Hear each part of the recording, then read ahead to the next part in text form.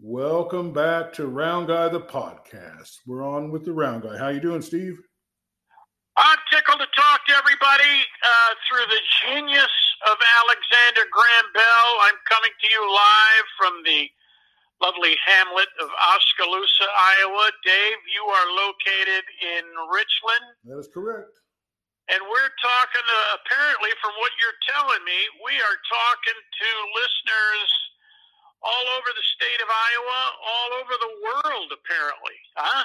Yeah, it's as far as in the world outside the United States, we gained two countries.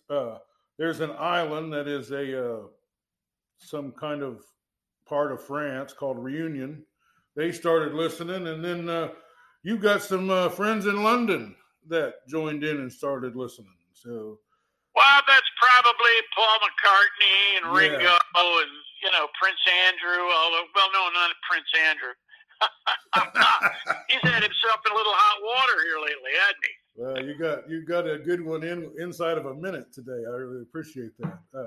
But I would like to list. I like to tell the listeners that each Friday we're doing a city of the week, and we pick that city based on how many people listen from that city, and then we just kind of work our way down the list. We've already done the city of Wayland, and we've already done the city of Wellman, but there are Fairfield is going to be next week because they have the next most. But I just like to. This is just a list of cities that listen: Wayland, Wellman, Albia, Fairfield, Ames, Washington, Mount Pleasant, Wapello, Keota, West Des Moines, Brighton, Des Moines, Centerville, Ainsworth, Emmitsburg, Exeria, Iowa City, Marion, Conesville, Agency, Sigourney, Cedar Falls, Kelowna, Hedrick, Flores, Batavia, Clarinda, New Virginia, Grand Junction, Lamont, Bettendorf, Winfield, Coralville, Fredericksburg, Keosauqua, Marshalltown, Council Bluffs, Oskaloosa, Muscatine, Marshalltown, Palo, Riverside, Kelowna, Letts, New London, Osceola, Agency, Grinnell, Riverside, Seymour, Pleasant Plain, Ollie, Olds, Crawfordsville, Richland, Grinnell, Palo, New Sharon, Columbus Junction, and just last night, Orange City. How about that? Well, I heard you repeat several cities in there. Is that you breaking that down by individual people then that are listening? Well, it changes all the time. It lists in order of how many people listen from each city, and then it just kind of goes all the way down. Surely there's some cities at the bottom that probably just for the first time one person listened. But a lot of times they'll start out at one person, and then all of a sudden they'll jump 10 cities, or they'll get up to 1%.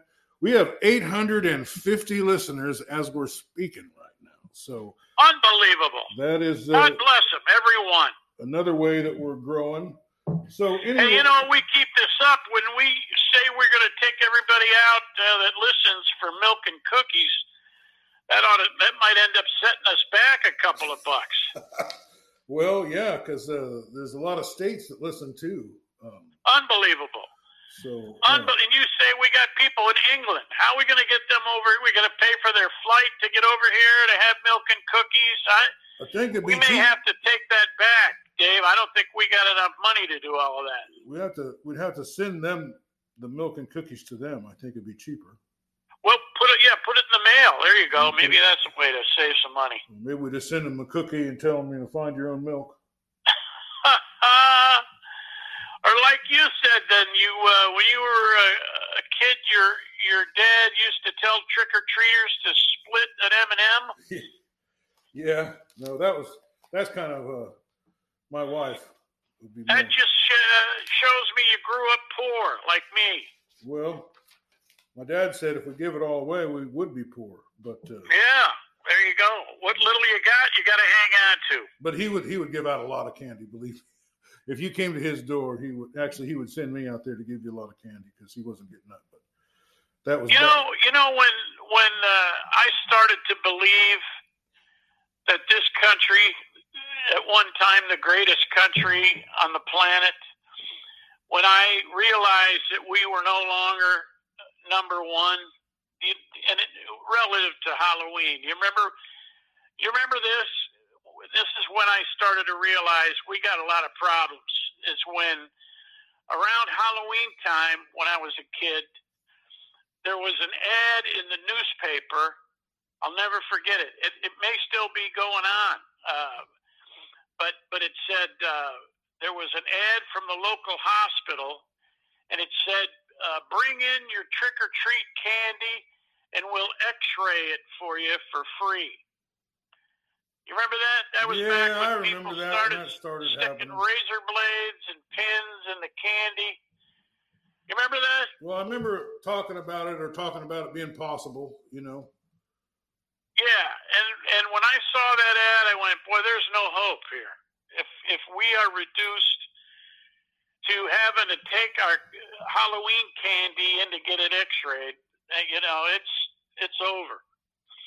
Now, I haven't heard of that happening much lately, but I wouldn't be shocked if it did. You know what I mean? I wouldn't. That's sad. It's a sad deal. But do you remember when you were a kid going out and getting a lot of homemade stuff? You know what I mean? Caramel apples and, wrapped caramels and brownies and stuff like that. A lot less store-bought stuff and a lot more homemade stuff. Sure. I remember that. And I remember when my brother and I would go out there was a time when you kind of just went up and down the street you were on. But then we got creative, and we started, and we'd start like a night early, and we'd go to other neighborhoods and got more candy, and then brought it back. We'd sit down at the kitchen table and kind of sort everything out. And by the next day, our folks would have got into it. They'd have grabbed all they wanted. And it took me a year or two to figure that out. I thought, where's my candy going? And then I realized my mom and dad were swiping some of my candy. So you had to get creative and hide it somewhere, see? So you keep them away from it. Yeah, there's a lot of memories with regard to Halloween, and we got it coming up this week, correct? Yeah, and I'd just like to mention we've been covering the haunted houses and things, a couple of them. We did the haunted hallways in Tri-Counties. That was this last weekend, and I'd heard that they had a really big turnout. But we did, the week before, we did a haunted rails in Mount Pleasant, and they had the biggest turnout in the history of the 22 years they did it this weekend. So, So there. Well, and then there in Des Moines, I remember going to that slaughterhouse, the one that guys from Slipknot are involved with, right?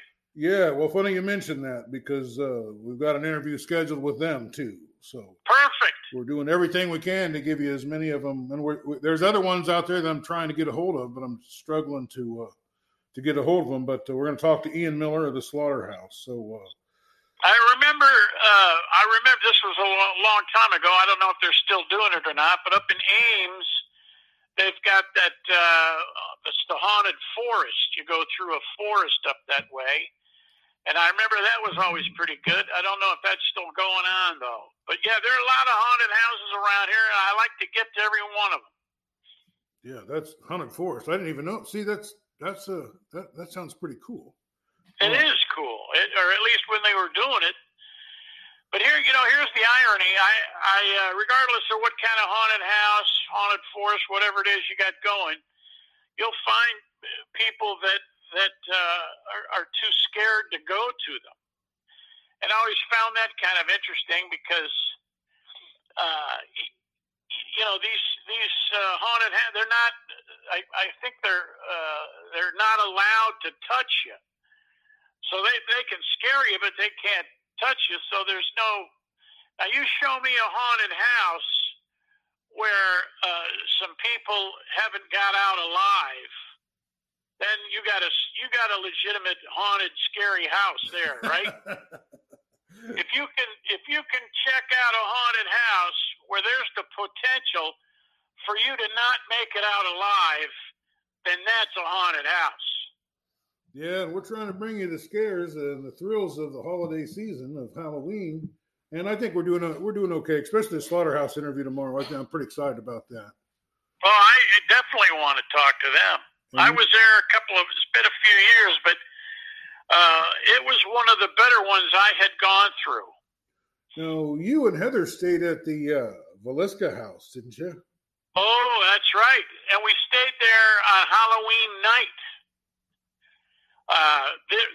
The town of Velisca, and if there are people hearing us that aren't familiar with the haunted house the murder house in Velisca, in the 1920s, there was a couple that lived there, and then two kids. They had two kids, and then there were two kids that were just spending the night, and all six of them were murdered, and they have yet to solve the case.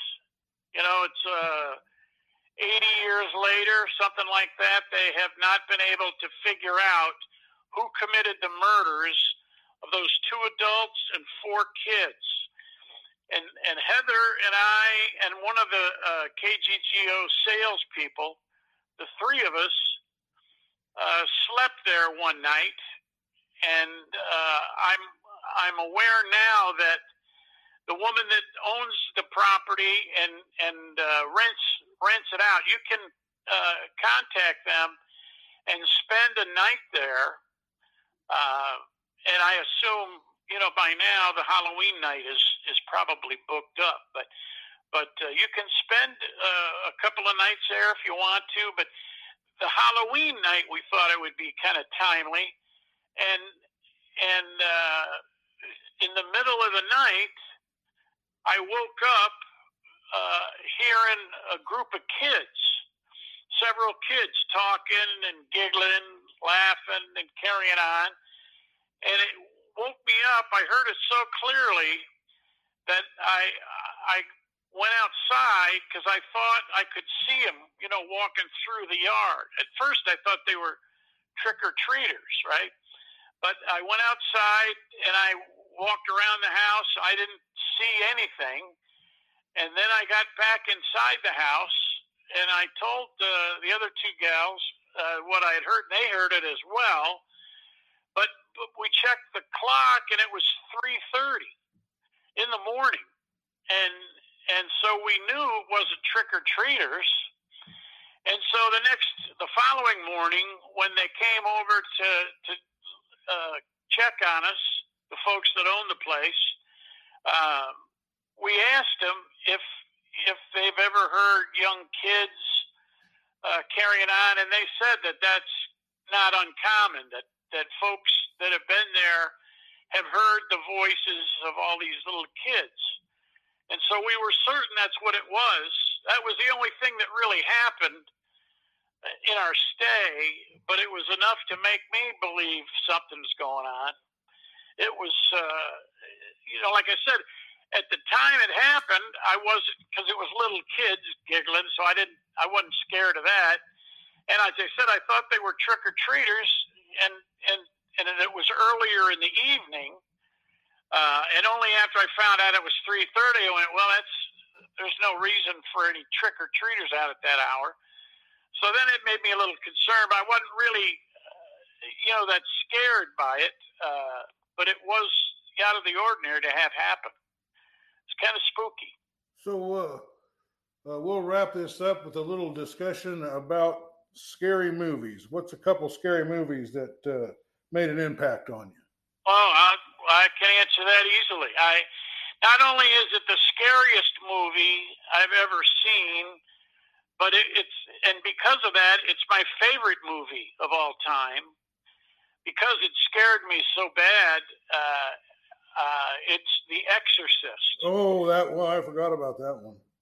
Yeah, and I've seen surveys done in the past that suggest that's the number one.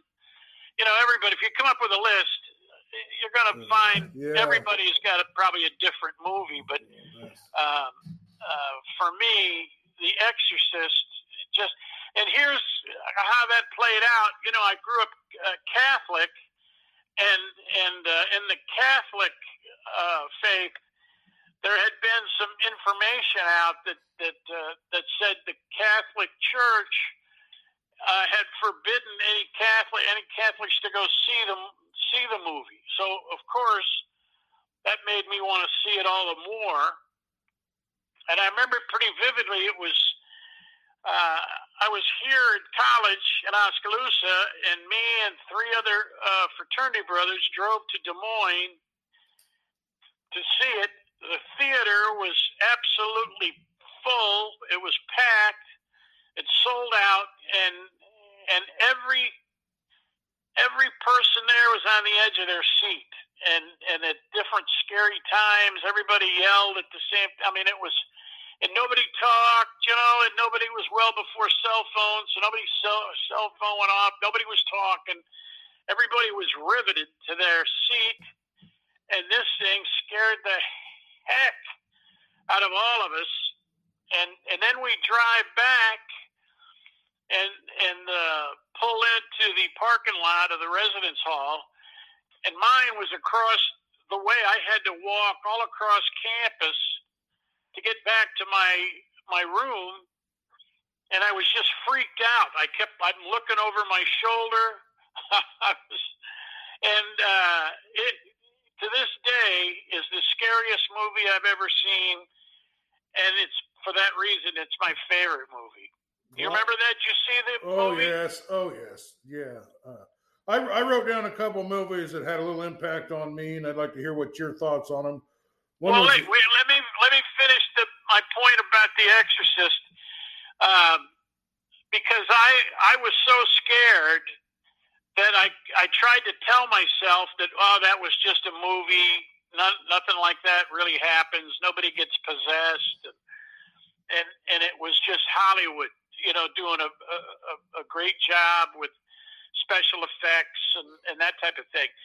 So one afternoon I was walking through the student union, and the campus minister's office was open, and this is a guy that I'd gotten to know well enough to just say hello to, I'd see him in passing and say hello. And I thought, well, I'm going to stop in here and visit with this fella and get his take on the movie. And I wanted him to say, oh yeah, that's just make-believe. Nothing like that's ever happened. And that was going to relieve some of the fear I had developed from this, right? Yeah. So I walk in, I sit down, and I visit with the fella, and I said, hey, I want to ask you, I said, this thing about exorcism, the movie and whatnot, because I had grown up as I said, Catholic. I never heard of anything in the way of any kind of exorcisms, that type of thing. So like I said, I was hoping this guy was just going to say, well, it's all fiction and it's just make-believe and what have you. And I was going to walk out of there feeling pretty comfortable that I didn't have any reason to be that afraid.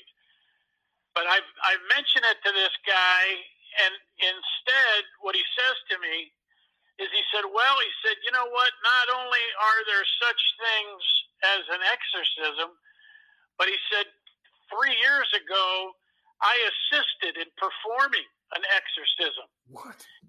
And I went crazy at that point. I just kind of flipped out. I thought, oh no, this could really happen, because that's part of what the movie's about. Is if you don't have faith, that the devil can just jump in and possess you. So instead of being relieved and certain that it was all make believe, I now had to realize that that can actually happen. So I was even more frightened than when I walked in. So there you have it. That's my exorcism story. That's a good one. I'm sorry I jumped in there. So I'll give you two movies that made an impression on me, and just take a couple minutes and tell me what you thought of those. Remember the Amityville Horrors? Oh yeah. And The Shining. Here's Johnny. You know it. I know it well. That was a great movie, and it was scary.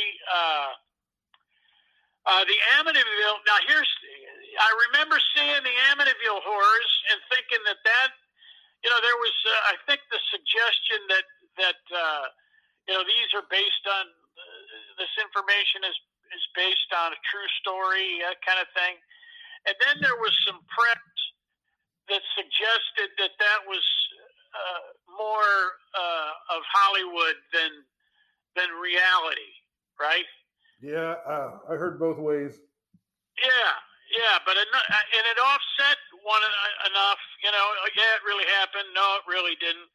That I didn't develop the fear that I did with The Exorcist.